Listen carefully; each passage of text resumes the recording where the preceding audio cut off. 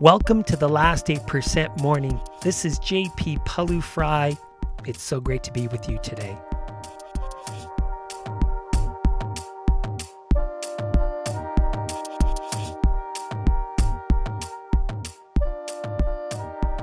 In today's episode, what gets in the way of empathy? Why, in spite of our best intentions, do we sometimes miss the mark and miss critical information in an interaction? This is Empathy Week, where we explore the skill of empathy and we think about how can we develop it so it becomes one of our superpowers. Let's walk.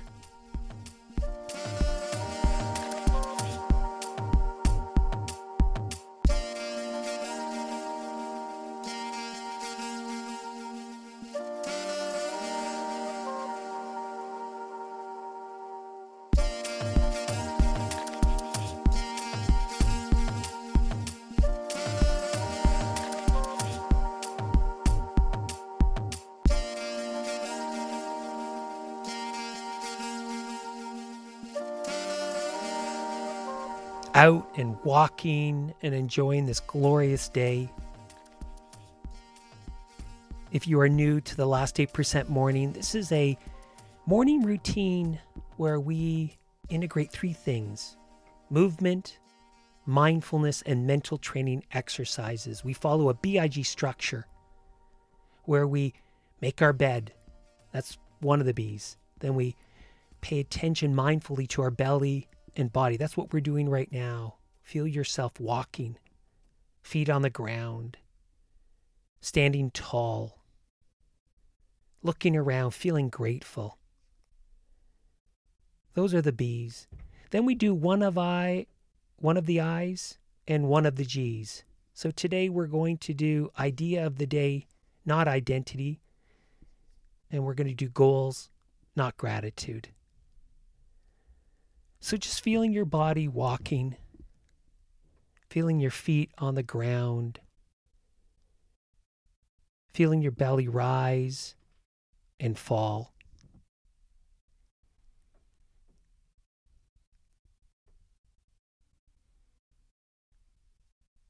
And we go back and forth between being mindful of belly rising and falling and moving to our body and feeling our feet and ankles.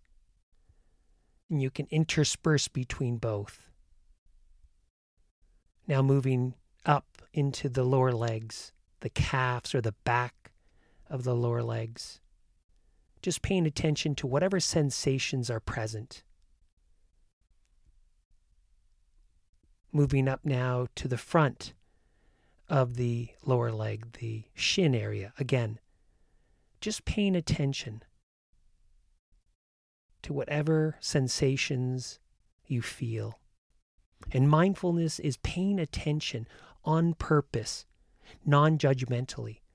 So we're not trying to change anything. Sometimes people have a misunderstanding of mindfulness, that it's there to make us feel calm.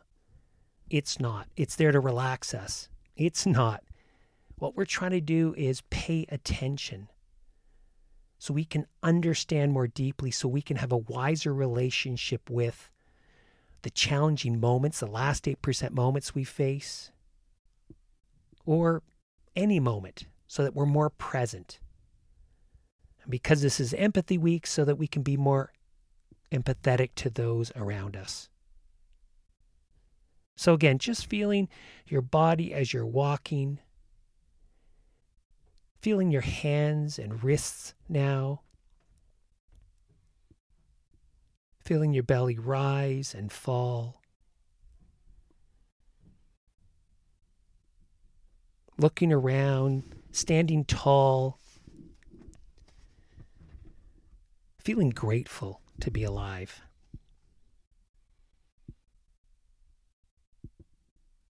And now moving to mindfulness of listening and reflecting. Are you familiar with the Good Samaritan story? This is a biblical story where there's an injured person on the side of the road, and people are walking by, and nobody's stopping. The priest walks by, he doesn't stop. The rabbi walks by, he doesn't stop. Finally, a Samaritan walks by and stops and helps the person in distress, hence known as the Good Samaritan. The Samaritan in that time and place was a lower caste member, but they stopped. And so, this is a well-known story, and researchers at Princeton were interested to try to understand what is it that drives people to stop and engage in helping behaviors, to be empathetic. And so they conducted a study, very famous study in the psychological sciences at Princeton, at the university, where they went to the theological program, and they got seminary students to, on the morning of the day, prepare to give a lecture on the Good Samaritan, the story I just told. And so they're preparing in the morning, and then they would walk across campus to give the lecture a couple of hours later. And as they walked across campus, they met a person in distress between one of the buildings. And so they had to literally walk almost over top, but around this person. So they were faced with a decision. Do I help or do I not help? And so researchers, conducted this study, and they couldn't figure out why did some people stop and some people not stop. And they looked at how religious each person was, each student was, their intentions, how much they prayed, personality factors, IQ factors. They looked at everything. They could not find the reason why some people stopped and some people did not stop and, in fact, helped, until they came upon this part of the study. In this part of the study, they had 50% of the group finish their preparation, and then they were told as they left, hey, good preparation. This is where you're going. Here's the directions. We'll see you there. The other half of the group, 50%, were told the exact same instructions with one difference. They were told, look, we went a little over time. You're going to need to hurry. That was the only difference in the instruction. And what was interesting is that for the people who were not under time pressure, 63% stopped to help the person in distress. Of the people who were under time pressure, only 10% stopped to help the person in distress. That was the big difference.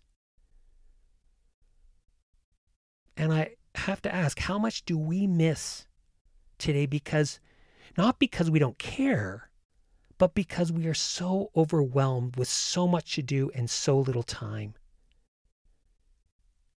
Do you know that we meet people every day who are quietly suffering? We don't know it. They don't tell us, but they are struggling with some part of the circumstances of their life. Maybe they are worried about family members during this pandemic. Maybe their child is really challenged with mental illness and it is overwhelming them. Maybe they have lost their job, but they don't want to tell us. Did you know that it takes longer to adapt to the pain of unemployment than from losing a loved one? It's true. Think about it at work. How many times do we miss a client's needs because we are overly stressed about our presentation or our pitch, and we miss critical information about how we can help them? We're so caught up in our own emotions and so self-referential that we miss what is right in front of us. And it's the same with our employees' needs if we are a manager. And I think this is especially true during COVID-19. And as we start to make decisions about moving back to the office, we will be faced with even more people who are struggling and who might have a difference of opinion to us, or different preferences, or different anxieties. And the question is how tuned in are we to these differences and to the challenges that the people who we are interacting with are facing? And now I want you to think about an exceptional manager you've had in your career. Somebody who's really had a big impact on you. Think about some of those qualities that really characterize them. I'm willing to bet, both because we've studied this with over 100,000 people doing this exact little kind of exercise in our training programs, that one of the most important qualities that you identified was empathy, that your manager cared. This is why empathy matters so much. We give more when we feel our manager cares about us. And so if you're a manager, you want to ask the question, how are you showing up? What impact are you having? And you don't need to be a manager. Think about it in our families, in our communities. How are we showing up? Do people feel our care? Are we slowing down long enough? Are we paying attention long enough to show and to really care? So what gets in the way of empathy? That's really the point of today's episode. Well, number one, empathy requires attention. When we feel stressed, when we're pressured, when we're drained, and we don't have tools to manage our emotions, we stop empathizing with others. That's the Good Samaritan story in a nutshell. So we need to grow our skills of managing emotions. Empathy training does not work unless we first manage ourselves. That's number one. Number two, when we are unable to let go of past hurts with this person, when we're still holding on to something that's upset us from the past. And I think of a story when I was in India about catching a monkey. I'm not sure if you're familiar with this, but I've been to India a number of times. It's one of my favorite countries to travel in. And here's how you catch a monkey in southern India. You get a coconut and you hollow it out and you chain the coconut to a tree and you place a really small green banana inside the coconut. And the monkey comes along, smells the banana and sees a hole and puts its outstretched hand into the coconut and grabs the banana. Now, the way they create the hole in the coconut, it's big enough, large enough for the hand to go in when it's outstretched, but as soon as there's a fist, the monkey cannot free itself. So the monkey has to make a decision. Gosh, I really want that banana, but if I don't let go, I'm going to stay stuck here. And the monkey stays stuck there for hours and days, unable to let go of the banana. What are you not letting go of that is keeping you stuck in some of your relationships? Who is it hurting? I'm sure it's hurting you. It might be hurting the relationship. It might be hurting the other person. But either way, we need to examine. Again, this is all about emotions again. Can we let go? Are we stuck? This is why we need to have last 8% conversations. This is one of the big reasons we have this podcast and we do this work, is because in those difficult moments, if we're stuck with the residue of a past moment, a past hurt, when we had an issue with an individual and we're not letting go of it, if we're not having last 8% conversations to deal with it, then we're not going to be able to live as free and enjoy our moments, let alone be effective and productive as we would like to be. Another reason of, why we have challenges with being empathetic is when our organization has a culture of low empathy. I've seen this so many times, I cannot begin to tell you. People withhold ideas for fear that they will be judged if the ideas are deemed not very smart. People become so focused on how they appear versus how they perform or what progress they are making. So ask yourself right now, in your organization, do people feel comfortable offering a potentially horrible idea? Because if people do not feel comfortable with offering a potentially horrible idea, then innovation goes down, creativity goes down. You need to start somewhere. And it's only when people feel psychologically safe, which is one of the real consequences of a high empathy culture, that you will get people offering kind of crazy ideas, but that people don't judge. Instead, they build on, they scaffold it up. And it's wonderful to see that. So how do we develop empathy? Well, next episode, we're going to explore that. But I think the biggest point I want you to walk away with today is that without managing ourselves first, without managing our emotions first, it's very difficult, if not impossible, to have the levels of empathy that can make all the difference in our organizations, in our communities, in our families. So, feeling our body, standing tall, feeling our feet on the ground, feeling our belly rise and fall. It's really great to be with you today. I hope you're enjoying your walk. I hope you're enjoying this episode. Now let's move to goals.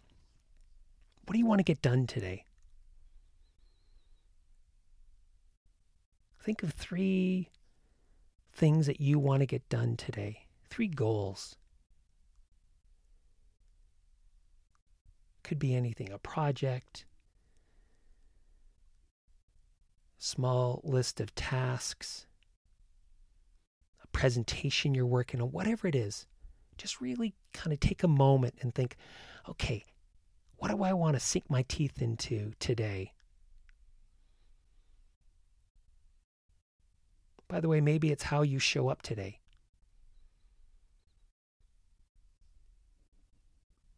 Wonderful. Now, as we're finishing today's episode, I want to quote Amos Oz, famous novelist. And this quote, he describes how to combat hatred, but to me, it's the same as building a culture of empathy. He said, bring a bucket of water and throw it on the fire. And if you don't have a bucket, bring a glass. And if you don't have a glass, use a teaspoon. Everyone has a teaspoon. And yes, I know a teaspoon is little and the fire is huge, but there are millions of us and each one of us has a teaspoon. It's a great quote. So as we're finishing the podcast, if you're enjoying the podcast, please share it. Please review it. Please join us in the Facebook group every Tuesday at 12:30. My business partner and I, Bill Benjamin, go live where we answer questions and we talk about different ideas for 20 to 25 minutes. So join us there. But more than anything, let's bring this energy into the day. Let's see how we can show up and really serve people. Get out of our own heads. Be a little less self-referential, a little bit more serving. Have a wonderful day.